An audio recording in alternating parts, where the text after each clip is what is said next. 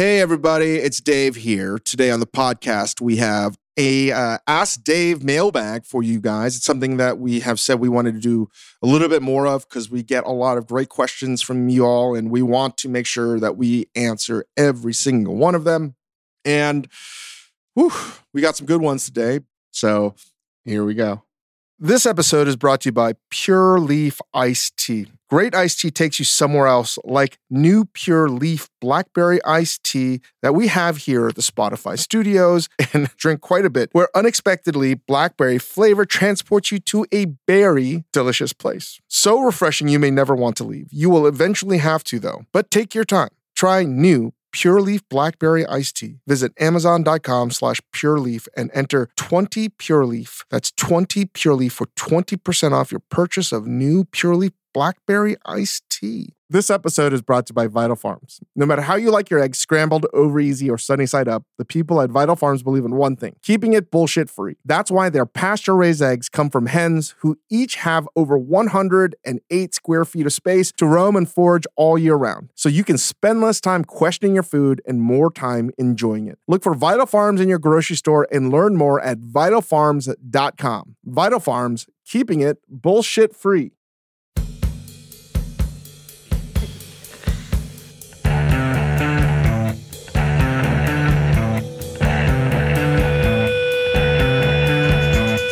Welcome to the Dave Chang Show, part of the Ringer Podcast Network, presented by Major Domo Media. Thank you to Yo La Tango, as always, for letting us use their music in the introduction. I was just telling Chris and Isaac that I totally fucked up. Somehow I pressed a goddamn link on my social media feeds that is clearly some kind of Russian hacking thing. And good luck to them, because I have... If you know me, I have the most stupid fucking passwords and completely unorganized. And I almost want to write an email saying, if you guys can organize it for me, that would be great. You can have all the access you want. Just please figure out what my password was. Because it's a hot mess. I don't even know all the passwords that I have and email accounts and everything. So, God, what a nightmare. Isaac, I doubt that you have this issue, but I certainly do. And now I have to change every fucking password and every goddamn email and every two-step verification. What I love about this, Dave, is, you know, that old saw whenever a celebrity posts something horrible on Twitter and then they say, like, I got hacked. At least we're preemptively telling people that if you see anything horrible and offensive on the Dave Chang Show or Dave Chang Instagram or anything from our social media. Yeah. So let me tell you what happened. It was like, I get up at like 5:45, right? In the morning these days, usually to sort of just lie in bed for 15 minutes because I get emails coming in from East Coast time.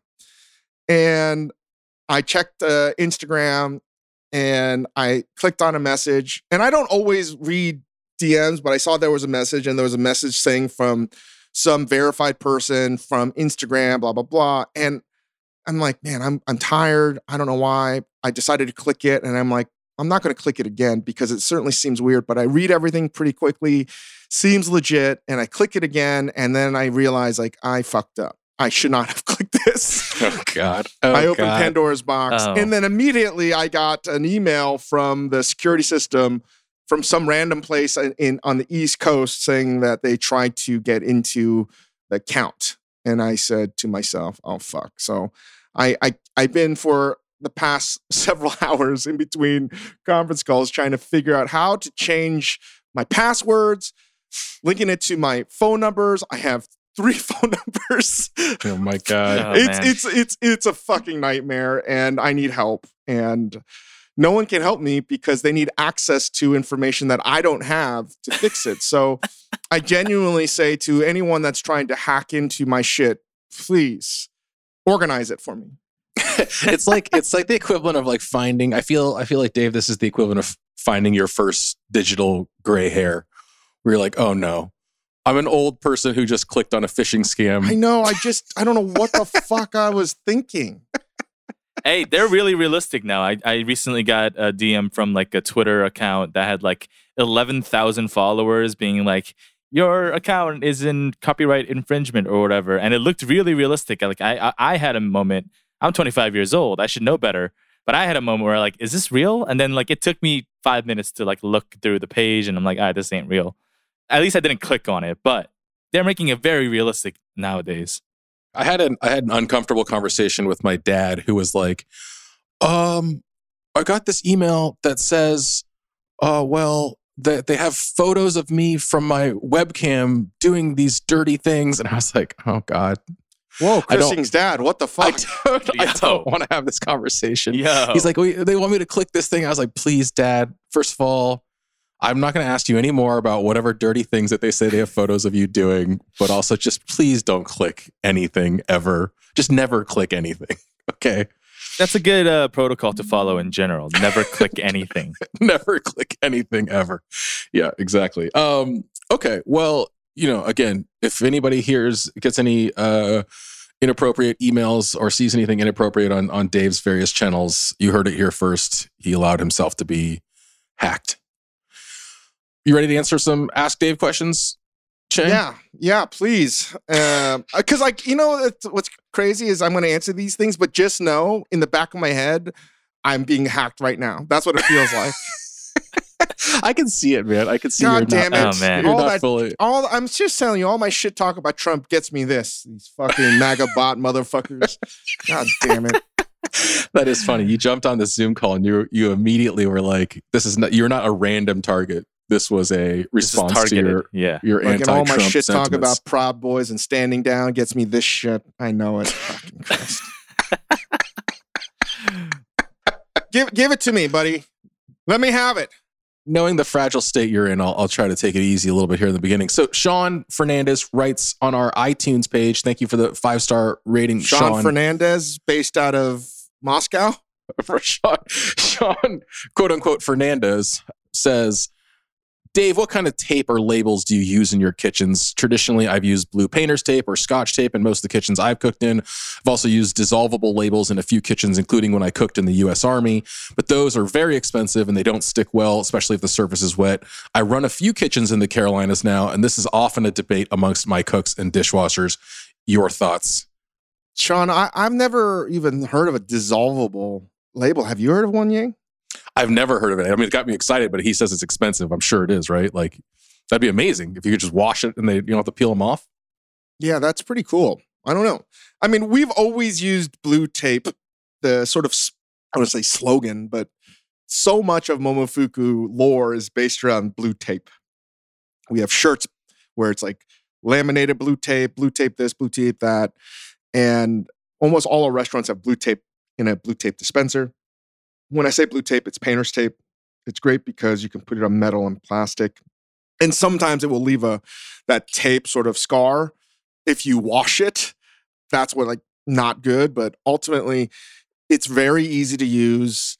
It's easy to peel off. It's actually not cheap because you go through so much of it a day. And some kitchens use the light green tape. We've never done that. I've seen white tape.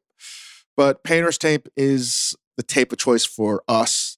Really quick, Dave, we should say, in case, I mean, we've got a lot of professional cook listeners who are understanding what we're talking about, but the tape you're talking about is for labeling containers in the walk-in, labeling all your mise en place. Like every single thing in a professional kitchen gets a label with what it is and the date. And it's the source of much consternation for chefs. Yeah. Like, I think you got a couple pet peeves about it.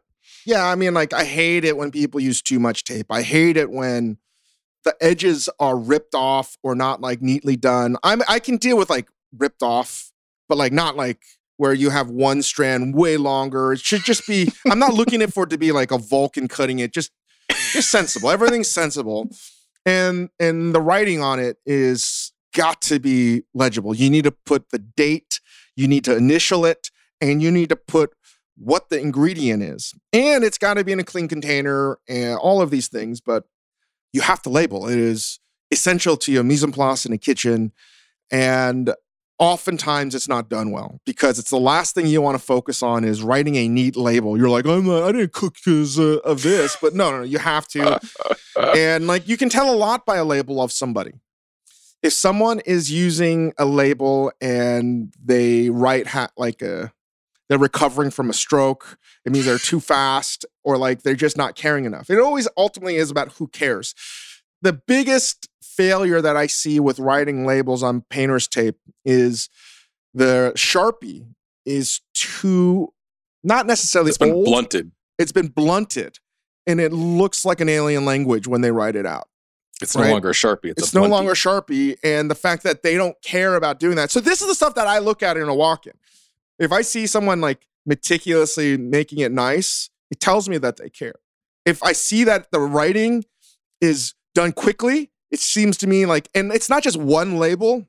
If I see their label throughout the walk-ins and the freezers, and it's all very scribbly and it's not consistent, it shows to me that maybe I should keep an eye out on this cook because maybe they're constantly in the weeds, or maybe they're not doing their job efficiently or effectively enough, or maybe they're goofing around, or maybe they're having issues at home or something, because I will remember that, oh, this person had really great handwriting a month ago, and now it's not. And now it gets worse. And then I can make a correlation in my head being like, oh, that was when they went down in the weeds. Oh, they've been in the weeds now all these times. And then I should take photos. I should just sort of show them. Like, I can tell a lot by the handwriting on a label. I can tell a lot by how they rip it.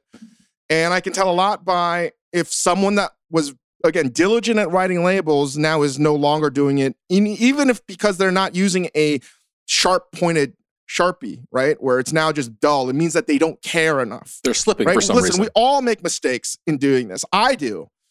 But you're not trying to make a decision on someone or situation with one event. And asshole Dave would normally go insane if I just saw one event where one thing was wrong. Now, I'm not even in the kitchens really anymore, but I now try to make an assessment over a whole aggregate of these things. And it is a lot, like we talk about in the book. You have to be Sherlock Holmes, and I become a fucking detective. Well, that's like he just said, like that. I think he said something really interesting. You said, maybe they don't care, or maybe they've got something going on. Yeah, like maybe they're in a bad place right now. Like that's really interesting to me that you would discern that from their tape cutting. We spoke about this on the podcast a while back, I think with Kevin Clark, when we were trying to get data on people. And one of the things I learned was, if you sort of judge someone on their family meal, if you grade them just in your mind, but we were doing this actually written out, if you grade them on the family meal and they usually do a great job, and all of a sudden, this actually happened, they were just getting 2s and 3s out of 10. And then they're late. And these are things that you may not notice because you're so busy in a restaurant, but if you look at a sheet of paper, the data doesn't lie. And you can see a correlation of it, excellence now dropping and it's now sustained drop, then again, younger David and I'm like, what the fuck is wrong with you? And then over time, I realized, well, maybe something is wrong, but maybe something is causing them. And I have had heartbreak before. The biggest thing that I've seen over the years in cooking with someone's performance dropping precipitously is because of heartbreak. It is the key reason for people's work to suffer is I broke up or I had a fight at home. Something has happened in their life, mostly because of their personal life. And secondly would be parent getting sick. Yeah. That is what I've seen over the years. And listen, you don't want to be the person that says, what the fuck is wrong with you? I mean, if they've invested this time, you want to be able to say, hey, this is not like you. If you care to talk about it, you don't have to talk about it with me. You can talk about it with someone else, but we're here for you. We want to help out. We want to make sure that you have the resources available to you, and just know that like what I want to be as individually and as a company, and I know that we fail in doing this all the time, and not just Momofuku, it's Major Domo Media, it's anything. I want to be able to support someone in their good times as much as I do in their bad times, right? Like I don't want to waver. And if someone is going to put that commitment, we have to be able to do better or worse, right? As that's a relationship, and that's how I look at it. And this is a long ass answer to Sean's question, but I love it. That's what I can extrapolate from tape. And tape is just one of the hundreds of things that you need to be as like a scout, like on a team, analyzing data, judging, evaluating talent as they progress through the day. So if I open Dave Chang's refrigerator right now, I mean, I have a little insight into the sort of state of mind Dave Chang is in, but I want to hear if right this moment, if I were to open your refrigerator, am I looking at a nice, neat, organized thing? Or are you getting a little sloppy in there? What's happening? Sloppy. Very sloppy. Yeah, 100%. I get mad at myself every time I open up the fucking fridge. This is a huge point of contention in our household as well. Yeah. I try to be neat, Dave, but here's my pet peeve in the fridge.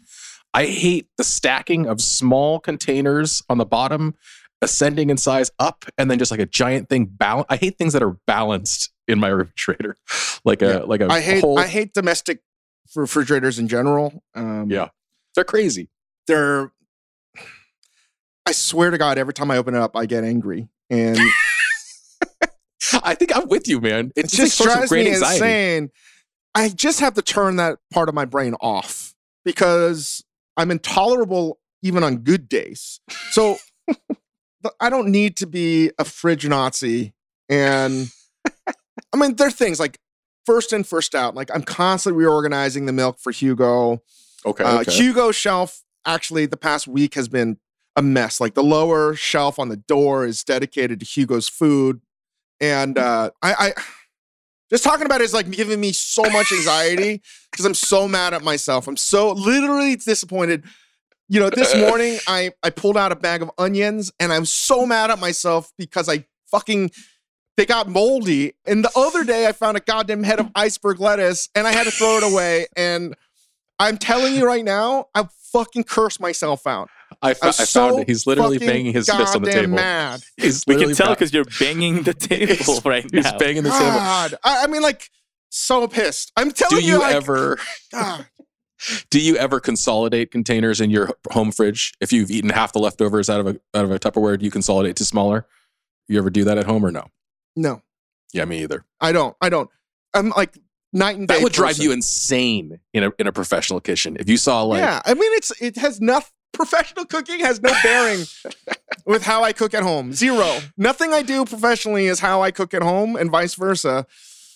But again, let me reiterate my complete disappointment in myself because like a couple weeks ago, I ripped apart the refrigerator. I sprayed everything down. I cleaned everything and now it's in disarray again. And I think maybe it's because like we have, you know, my in-laws and Grace and people are going into one fridge and I don't know. I could talk about this all day because right now in my head, I am sorting out how the hell did I let a head of lettuce fucking rot? All right. Last question on this unending first question. Dave Chang, give me your prediction. Neither one of us has ever seen the inside of Isaac Lee's refrigerator. What do you think that looks like? Lots of chicken breast. Lots of chicken breast and low-fat yogurt. Wow. But organized or messy? You think he's an organized 100% organized. 100% super organized. Yeah. You're right about the organization. You're incredibly incorrect about chicken breast and yogurt. I eat mostly vegan. I eat meat like twice or three times a week, maybe. So like I actually don't have a lot of animal products in my fridge. But animals taste great. No, they do. No, I still eat meat, just like not often. I'll eat it when I get takeout or, you know, when I'm really, really, really need the protein boost. But otherwise, I'm eating mostly grain and vegetables and fruit. Should we get you a Soylent subscription? No. Derek Shin asks via askdave@majordomomedia.com, what are your thoughts on mukbang? I'm somewhat considering showing my very picky 2-year-old some mukbang, hoping to influence her to eat. It's mukbang. Derek, mukbang. That's my fault. I knew I was going to get corrected on that. Or is it D-Rec? Wrong. D-Rec Shine says, what are your thoughts on mukbang? D-Rec, it's mukbang. The thing is, his last name is Shin, so he's probably Korean and he probably knows. This is 100% and it's Chris Ying who doesn't know how to pronounce it. It's me. It's Chris Wying. Chris Wying from San Francisco asks, what are your thoughts on mukbang? I don't know, man. Do you watch it? Have you actually ever? Have you ever watched one start to finish? Have you ever? I have never watched one start to finish. No, but my wife says that I should have a mukbang channel because she said everything I eat makes it seem so delicious. So that this happens all the time. When I'm eating something, she's like, I have to try it now because I don't even know if you're enjoying it, but it looks so good. She's right. She's correct. As somebody who's shared a lot of meals with you, it's not even just like the way you eat, but like you are somebody who's fun to eat with, even when you're not liking the food, because there's like a joy and energy, like as you're eating. Like when you slurp noodles, like it makes me want to do the same. I don't get any of the ASMR whatever from mukbang. Like I don't know. I think it's gross, frankly. No, it's gross, but that doesn't mean we didn't pitch a TV show called Celebrity Mukbang, which we did. We 100% we did. Our very first pitch to Hulu was, we got this idea. It's called Celebrity Mukbang. And they're like, what's mukbang? Mind you, God. This is a legitimate pitch. And we said, okay, we're going to get celebrities and we're going to have them sit in front of a camera and they're just going to eat and eat and eat. And they're like, okay, so you don't like that? What about this? We're going to pitch this to football teams and we're going to have the offensive lineman out-eat the defensive lineman. I swear to God, this is a real pitch. That's a great idea. I know, especially Monday Night Football. I don't know why you're giving this away on this podcast. You should Well, pitch we it somewhere 100% else. pitched it. We pitched it. Oh, We man. pitched it. I think ABC or whatever night football, they have it. And I said, listen, this would be cool. We could come in like on a Monday, Tuesday, and we could film those like interstitial like segments before. And the offensive lineman, ate just 25 ribeyes and 50 hamburgers and 16 milkshakes. Like, I think I'd watch that. Oh, yeah. It's a spectacular feat. It's divisive, man. Because if you're I think like if you're into mukbang, if you're into like ASMR and you saw that, you just like cream yourself. But This just sounds gross. it's just, I can't do it. Yeah. I mean, Isaac, as an audio producer, isn't that like the number one no for podcasts? Oh, yeah. Like, don't I be chewing on absolutely anything. hate it. The mouth noise, it's the worst. It's the absolute worst. But I just literally opened up YouTube and in trending, like the 6th video is a mukbang. So Let's be honest. I'll probably do one in the next couple weeks just to All see. right, we have a couple of questions. I'm going to knock out a few of these at once because we're getting some questions that are on the same theme. So Jeff M and Nathan EV, both from iTunes, are asking essentially, what your plans are for another cookbook, whether you've got a microwave centric cookbook. They're appreciating all of the varsity level microwave magic, as Jeff M puts it. So what's in the hopper in terms of cookbooks from you, Chang? Well, when I did that deal to do the book, the memoir, Eat a Peach, that's out now, buy it. And if you bought it, buy 5 more. gift it to your families for the holidays. Yeah. Or use it for Tinder. It's fine. I signed on to do another book. And even though we had done books at Lucky Peach, I had nothing to do with any of those. I mean, Chris made a sausage book, and I'll tell you, I've never even cracked that fucking book once open, ever. I've never even opened that book that you wrote. Here I am being like, Dave, I love watching you eat, and you're like, I can't even look at your books that we made. I mean, but you listen, we've talked about it. There was other shit going on. I wanted nothing to do with it. But let's not get into that. After making Momofuku, I told myself I'm never going to make another cookbook ever fucking again. Because I was like, what's the fucking point? And in order to get the deal, I had to agree to another cookbook. And I was like, oh, fuck. And that was done after the memoir. So during the memoir, I kept on getting notes from our publisher, Clarkson Potter, being like, you gotta give us this other book now. And I was like, God damn it. So we are writing a book, and I think some people know this because I think it's been in the press, with Priya Krishna, our former colleague, who's been on the show. And we talked about it when she was on. Yeah, we talked about it on.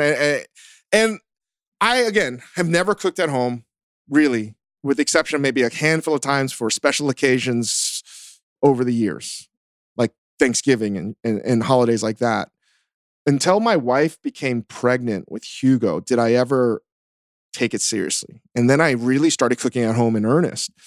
And then obviously after, and as she was nursing and trying to sort of feed her, and now my son, and now that I've been cooking, I don't know how many meals in quarantine, I don't know, several hundreds of meals, I have certainly developed a style of cooking that is all my own, I think. I'm sure other people do it, but it's very weird. And it's not how I would ever cook in a professional kitchen. It is about speed. It's about using pantry items. Most importantly, too, it's about not doing dishes. It's mostly one-pot cooking. It's a lot of sandbagging, which is about using innovative ways to save time. It's a lot of the microwave. It's a lot of cooking in a hybrid wok. A lot of microwave. A lot of different things. And it's not about following a recipe. So I think tentatively this book is going to be called How Not to Follow Recipes, because I'd argue that the current way how most people cook, at least in America and maybe Europe, is all based on an old paradigm of white people food, basically. Mm-hmm. And if you go around the world, nobody uses recipes, especially at home. Mm-hmm. And I'd also argue that making recipes has made people dumber, like Idiocracy, like dumb, and made people not necessarily better cooks, but worse cooks. In the same vein of this, if you use spell check your entire life, that doesn't mean you have learned how to spell. And if you now grow up you having navigation on your phone and GPS, you're never going to actually develop a sense of direction, especially when you learn to drive. And this is, I think, something that in the cooking process has been leapt over and marginalized is intuition. And, you know, my mom has never given me a recipe ever. Partly, I think she's punking me, but partly is she's never had one. It's all about intuition. And I think it's about making food perfectly imperfect. And the best recipe that I've ever read in my life, which is very obnoxious to someone that is not a professional cook, is a chef we've talked a lot about on this podcast, Pascal Balbo, the chef of L'Astrance in Paris, one of the best chefs in the world, had a book, and it was in French. And we should talk about his cooking and his style and how intuitive he is. But he is, bar none, one of the most respected technicians, cooks. He's very intuitive. He's like free flow jazz. Anyway, he had a recipe for halibut, or for turbot, roasted turbot, halibut or turbot. Anyway, it was a flat fish. And he said, the recipe is this: cook it every day for 6 months. That's right. That was the best recipe I've ever seen in my life. And again, totally obnoxious, but he's not. If you know him, he genuinely means this. He's not trying to be a bro. He's not trying to be like, just do it.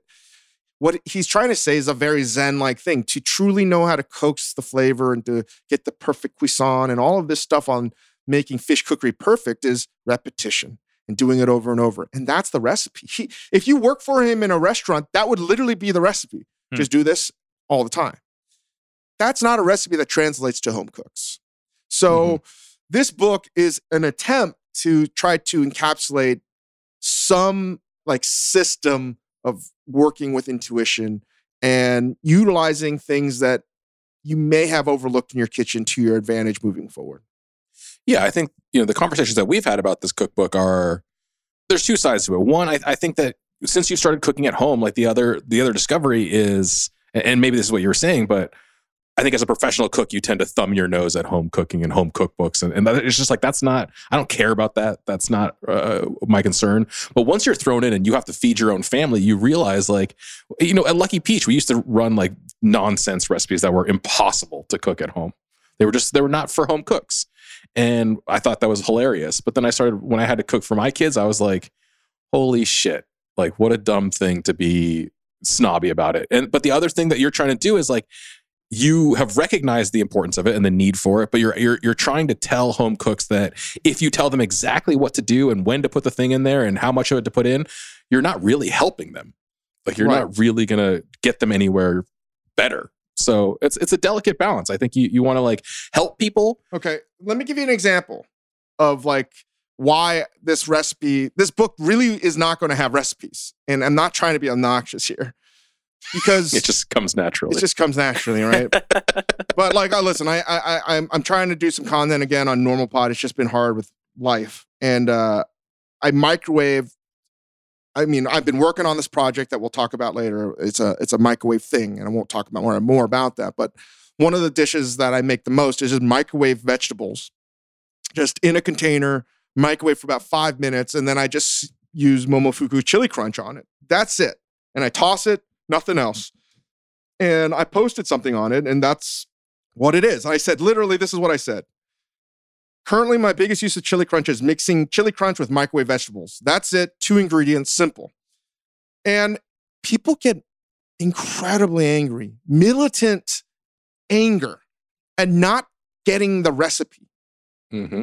We have become so spoon-fed and so accustomed to just getting all the information that it's like, just give me the fucking directions, asshole. Like, just give it to me, or I can look it up. I'm like, just think about it. Is it west or is it east? Like, by not even asking these self-reflective questions, it is going to perpetuate you being a shitty cook your entire life, or someone that just makes replicas. And ingredients are constantly changing. You know, as I've talked about a head of lettuce, if I got it fresh, I'd probably cook it as a salad. But if it was a little bit older, I would have not made a salad. I would have stir-fried it, right? And like, everything's changing. And in a world of data, we talk about sports a lot. If you have a game plan in a game and you don't deviate from it, you're probably going to fucking lose. You need to have a plan, and you need to analyze the data, see how things are flowing, and adjust accordingly. And that's what we need to do. Recipes are a mere guideline. And if people are like, do I break up the cauliflower? Listen, I'm not trying to be condescending. I would say, yes, you can actually microwave a whole head of cauliflower, but you could also break it up. Now, if you microwave a whole head of cauliflower, or you take the same head of cauliflower and you break it up into smaller florets and you microwave it, what do you think is the difference, Chris Yang? Cooking time. Why would that change? I mean, if it's one dense head, it's going to be harder for the middle to cook. Right. And if you understand microwave cooking and the technology, the microwaves are attracted to the densest areas. So again, a whole head of microwave cauliflower will take longer because the microwaves aren't going to penetrate the center as whatever. If I break it up, that's not going to be the case. It's pretty common sense. So someone that's like, just give me the fucking answer. I'm like, you have it. Use your fucking head. It's as common sense as anything out there. But people don't want to use their fucking head. And I'm not going to say I don't have patience for it. I'm trying to tell people you have the answers. Stop asking people for help. And the more you can rely on your own intuition, that's the kind of cooking we need. Yeah. I think that is like a kind of amazing example. Like, here you are saying like, hey, all I did is microwave cauliflower and add chili crunch to it. How'd you do it? Give me the steps. How'd you do it? It's insane. I understand if you're like, oh, I made fouilletine and I baked it into this cake and I did this crazy thing. You know, like I understand it if it's like I made it. Well, I need the exact time. What temperature did you use? Like what was the plate and how much chili crisp did you use? Can you give me the serial number on your microwave so I can just order the same one? I'll be honest. I'm not trying to joke about this. I think this is a real problem. And we talk about that end scene in WALL-E where all the humans are fucking morbidly obese and the floating chairs. Like, this is why we're headed there. Unless you can fucking use your brain to think otherwise, like, stop it. Just use your fucking brain and your common sense. Apple Card is the perfect cashback rewards credit card. You earn up to 3% daily cash on every purchase every day. That's 3% on your favorite products at Apple, 2% on all other Apple Card with Apple Pay purchases, and 1% on anything you buy with your titanium Apple Card or virtual card number. Visit apple.co/card calculator to see how much you can earn. Apple Card issued by Goldman Sachs Bank USA, Salt Lake City branch, subject to credit approval. Terms apply. This episode is brought to you by Vital Farms. No matter how you like your eggs, scrambled, over easy, or sunny side up, the people at Vital Farms believe in one thing: keeping it bullshit free. That's why their pasture-raised eggs come from hens who each have over 108 square feet of space to roam and forage all year round. So you can spend less time questioning your food and more time enjoying it. Look for Vital Farms in your grocery store and learn more at vitalfarms.com. Vital Farms, keeping it bullshit free. This episode is brought to you by Cars.com. When you add your car to your garage on Cars.com, you'll unlock access to real-time insights into how much your car is worth. Plus, view its historical and projected value to decide when to sell. So when the time is right, you can secure an instant offer from a local dealership or sell it yourself on Cars.com. Start tracking your car's value with your garage on Cars.com. All right. Spencer from Portland asks, I'd like to get a better grasp of Asian pantry ingredients. I understand that every country and culture in Asia has different cuisines and that there are infinite regions and traditions with nuanced differences within that. I'm just trying to stock my pantry with some versatile basics. I get discouraged whenever I pick up a recipe for a dish and I have to buy 2 to 3 new things that I don't really know how to use outside the recipe. Sorry, Spencer, to ask this recipe question immediately on the tail of this recipe discussion. I'm a fish sauce user, but what are 4 or 5 more versatile ingredients that could get me a little further? Understandable if your answer is F this white boy. Spencer, I would never say F this white boy. That's just not in my vocabulary and not in my functioning as a human being. So it's actually insulting to think that Dave would say such a thing. But before I get into this, like, I just love that TV show Spencer for Hire. I think that got redone on Netflix with Mark Wahlberg. That's a good movie. Yeah. Okay. Like, that was like a big movie at the beginning of quarantine, right? Yeah. I mean, one of the better Mark Wahlberg films, and another, probably the best of the Mark Wahlberg genre, the Oeuvre, or Over, what is it? How do you pronounce it? Oeuvre. Is The Other Guys. And you can see that on streaming right now with Will Ferrell. Will Ferrell? Is that Will Ferrell? I think that's a fucking hilarious movie. So good, so good. Anyway, Spencer for Hire I thought was pretty good. And there was also a shit TV show growing up. But not as good as The Equalizer with Denzel Washington. That was probably one of the best TV remakes into movies I've ever seen in my life. Equalizer, I own both 1 and 2. Fucking phenomenal. That should be a bad movie club. Really great. The first Equalizer I thought was just maybe the best work Denzel's ever fucking done. Ever. And there you have it, Spencer. Spencer, you talked about fish sauce. Well, let me tell you, I have squid, I have fish, I have probably 4 different kinds of that genre. But when you break it down, I don't think you need to be searching for the exact thing. Hopefully this makes sense. You're looking for the genre to be the same. So if I don't have fish sauce, but I have soy sauce, okay, that's good enough. Maybe I don't have soy sauce, but I have Worcestershire. Okay, that's not the same. And especially if you're going to make like a vinaigrette or something that's more Vietnamese. Okay, so that's not the same. So maybe I'll just, puree some anchovies. Like it just allows you to do that. Or maybe I'll thin out some soy sauce and add some dried shrimp or whatever. But what you're trying to get, obviously, is a little bit of the fish element, but ultimately you're trying to get salty umami. Mm-hmm. And sometimes you can replicate that with not even using that, just use Parmesan. Mm-hmm. And I do that all the time. So you need the salt, you need umami, you have acidity. It's the same thing. Like if a recipe, Spencer, that said you have to use Banyuls vinegar, I'm like, I'm not going to fucking buy Banyuls vinegar. You know what I mean? Or you have to use champagne vinegar. I'm like, no, I'm not going to buy another fucking thing of that. Or it says you need to use like lemon thyme vinegar. You know what I'm not going to buy? Lemon thyme vinegar. I'm just going to buy rice wine vinegar. Rice wine vinegar is my vinegar of choice. It's the cleanest vinegar, I think. And it's just very versatile. I also love sherry vinegar. But again, like I love cooking with sherry vinegar. You know what I don't have at home? Sherry vinegar.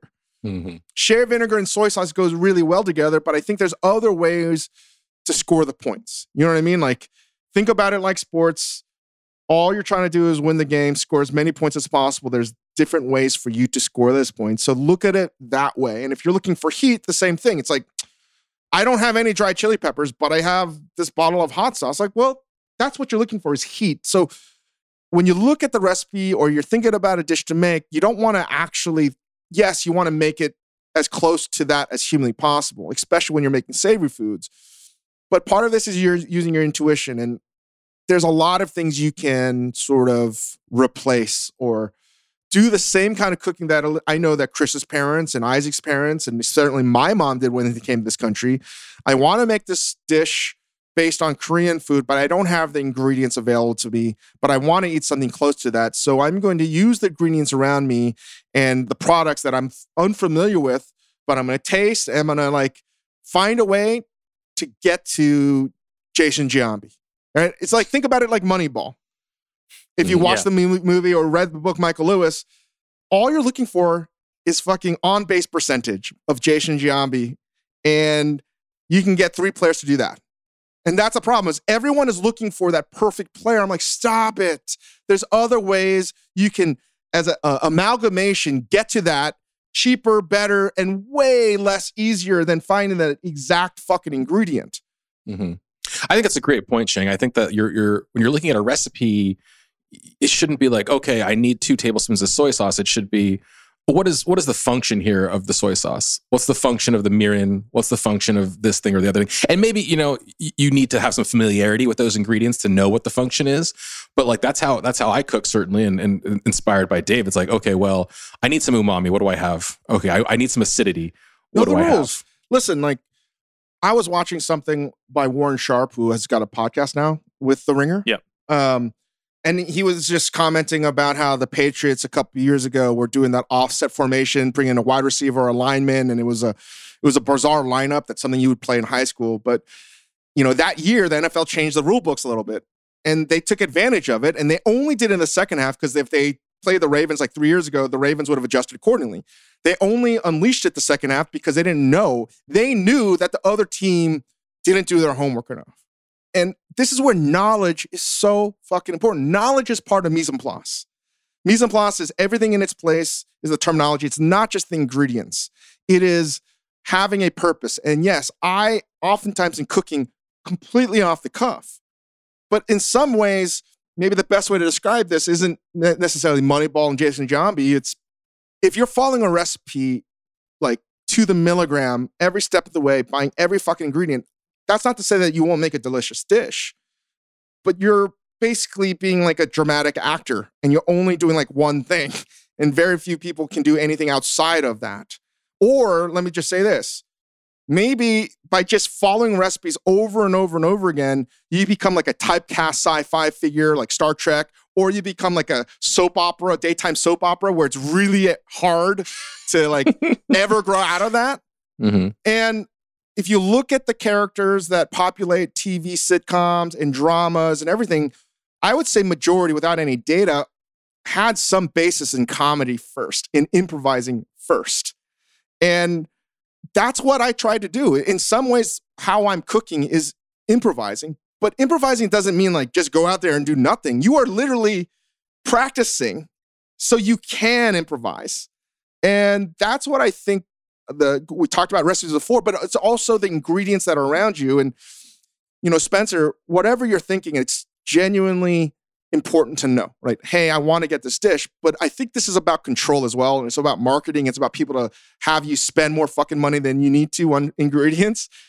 You need some things. You don't need it all. And having some know-how and some wisdom and a little bit of trickery can allow you to coax flavors and get a close approximation. You're not looking for it to be authentic. I don't think you should be cooking authentically at home. You should be looking for something that should be extremely delicious and easy to do. To play devil's advocate, let's say, Dave Cheng, you walked into Spencer's house and you were trying to cook dinner and you were like, hey, do you have any soy sauce? Do you have any mirin? What would the things, are there not a couple ingredients that you'd be like, what the fuck? You don't have soy sauce in your house? What the fuck? You don't have any mirin? Here's the thing. A lot of people don't have soy sauce because we're making, Momofuku's selling it. A lot of this is because we realize that the products that are out there suck or not good enough, or there's some kind of hole, or we have something that we've been working on for a while that's different, like our chili crunch, right? It's something that we wouldn't do unless we feel that there's a reason to do it. And I don't want anyone to think that they have to know soy sauce. Most people don't know what soy sauce is. I'll tell you right now, most people buy salted caramel water with food coloring. They have no idea that it's actually not soy sauce. They have no idea that really delicious soy sauce is actually lower in sodium. If you have a lot of salt in your soy sauce, it means that it's for mass production and easy to do because the higher salt means less microbial action, easy to make, easy to store, all of that stuff. So you're just salt water. But listen, like anything else that you produce, there are good and they're bad. And I would probably argue that most people have not soy sauce. They have something else, especially the packets you get. That's not soy sauce. Let me tell you, that is not fucking soy sauce. That is salt water that's been colorized with like caramel and food coloring. And which speaks even more to your original point of just like, it's about what is the flavor doing and can I get it some other way? And you think about, like, I was just saying mirin, right? But if you look on the back of most mirin bottles, it's also just like ethanol with sugar. Yeah. It's not mirin. It's not rice wine. It's so I don't even add mirin a lot of times because really good mirin is expensive and I'm not going to have super that. expensive. So a lot of times I'm just adding agave. I cook with agave so much because it's easier It's not crazy expensive. It's something that is not like high corn fructose syrup. I also like using agave because I can easily pour it out and I don't have to like wait for the sugar to dissolve, but it has that sweetness, right? And mirin to me has a little bit of sweetness. And if I want to add some kind of alcoholic content, I almost always have an old bottle of white wine in the fridge. So I'll add agave and a splash of white wine. I find that a white wine that works really well to replicate some of that, the mirin flavor, is Riesling. Cooking with Riesling. And a lot of people, I don't have that. Fine, just use fucking Chardonnay or whatever fuck you have. And that's it. There's a lot of different ways to get Jason Giambi. Yeah. Dave only cooks with Ravenau. He only use white. And I haven't had a bottle of Ravenau in a long time. That sounds good, doesn't it? That sounds pretty good. All right, let's try to get through a bunch. I'm going to try to knock out some multiples here. Again, we're toward the end of our time, so we've got a lot. Every time we do a bad movie club, we get a lot of response, a lot of suggestions for other bad movies, and I thought maybe it's worth just talking through a little bit of this because I'll read you some of the suggestions, and we should figure out what we're talking about here. Anna Patek says, "I think a great flip on Bad Movie Club would be Great Movie Club. If I had one, I would give my left peanut emoji to hear you guys get into a really great food movie like Big Night or Babette's Feast." Amy Andriana Toandro suggests Derek suggests Death to Smoochie. Oh, here's another thing that's happened that I don't know if I'm excited or very sad about, but every other email we get to the Dave Chang Show email address is now signed off with Excelsior. So thanks for that, Dave. Excelsior! Great. Love to attach that to our brand.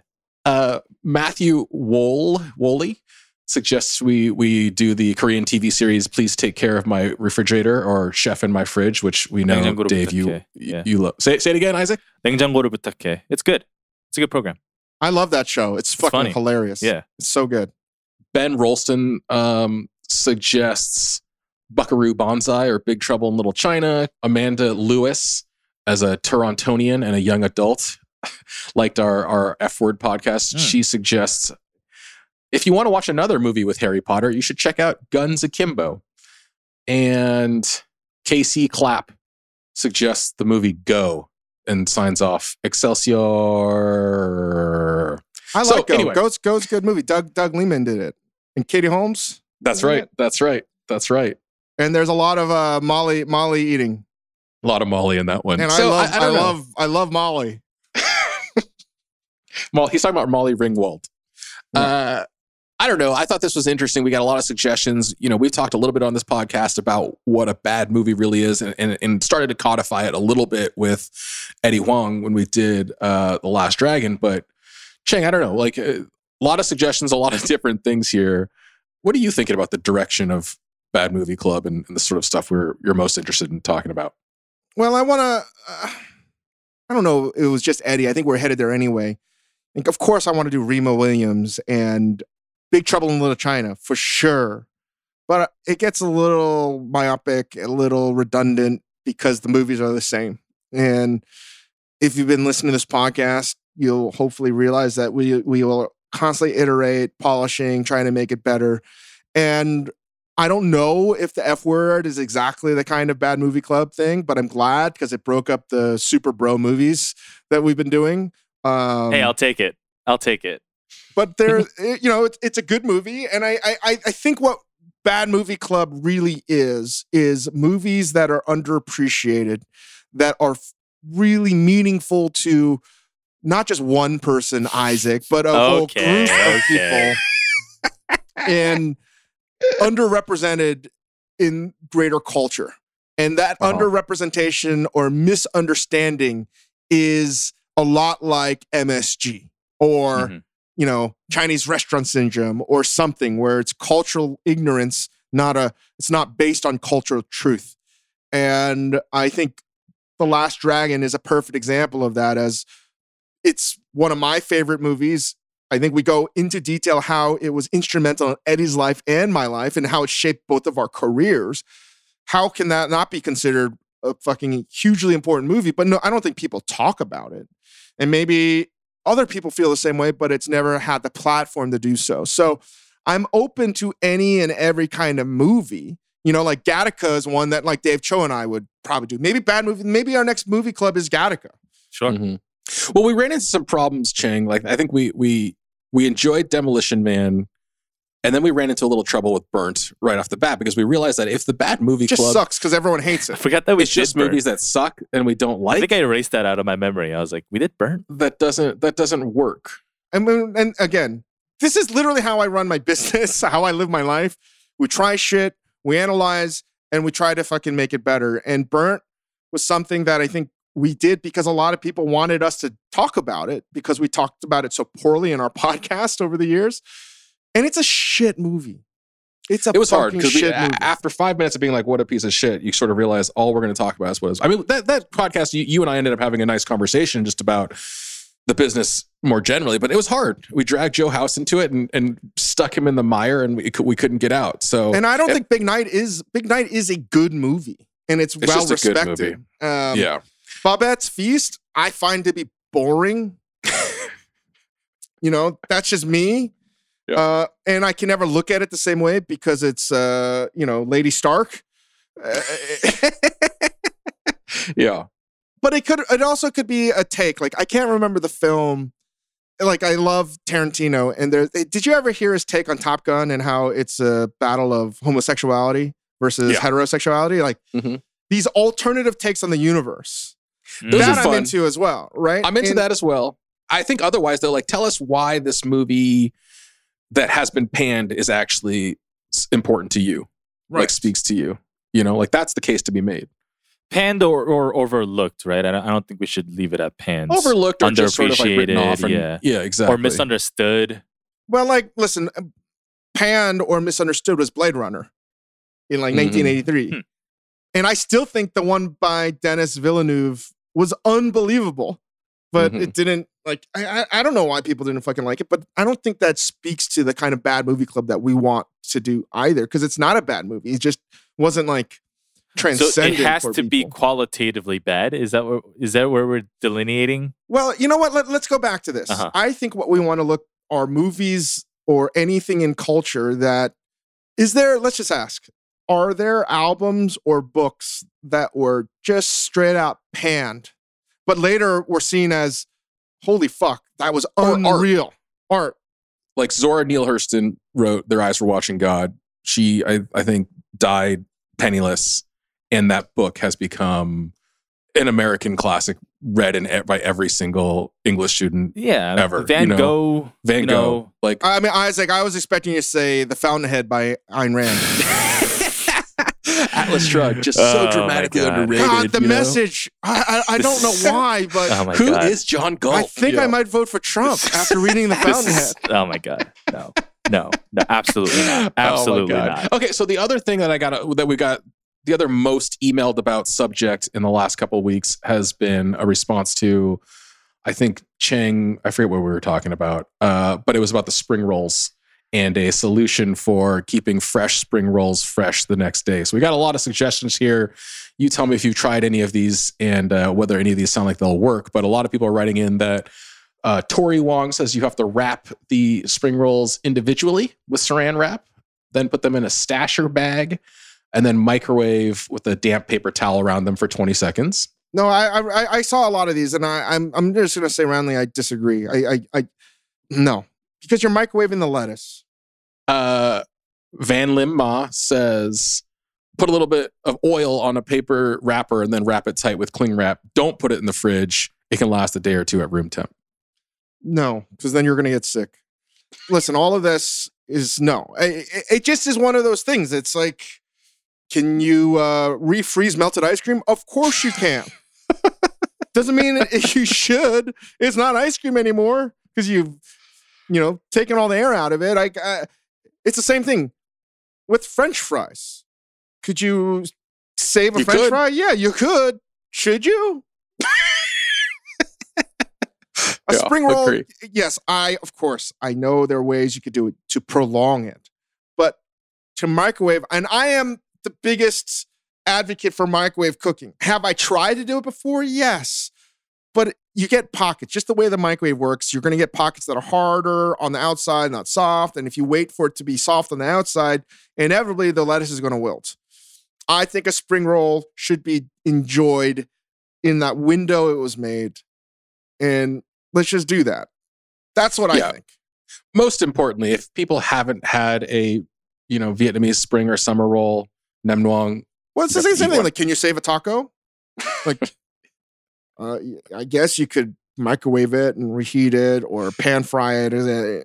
Here's the main reason why I have a problem with summer rolls. If you're not making them at home, if you're buying them, as I've been doing, because they deliver incredibly well, and I am flush with great Vietnamese restaurants on the east side of LA. The problem is, if you don't order enough, you really fucked up dinner. So you got to order enough where people feel full, and that's the real big choice you have to make in your life that day, is how many orders, because inevitably they come in orders of 3. Or sometimes 2, and you got to do multiples, and it's hard to figure out what the fuck it's the right order number. I would say, even if I'm eating something else, even if we've ordered other food from the restaurant, I'm always good for 4 to 6 personally. Yeah. Where are you at? So we've been ordering from 4 different places recently. And every time, because we've been trying to order more from delivery, not just me cooking, mainly because I've been tired of cooking so much, but also I want to be able to support restaurants. My wife is like, you ordered 4 orders of summer rolls where they're 4 pieces each. So that's 16 for four of us. Yep. And you got 2 orders of banh mi's and 4 orders of pho. And you got like a fried rice or something else. Like, what the fuck? Like, I can't help myself. That's the other problem with summer rolls. Like, I can't just eat summer rolls. I need to have something else. That's just generosity, though. You're like, I'm going to eat 4 to 6 of these, so I assume that the rest of you will too. But I don't want to just eat 4 to 6. Like, I need something hot.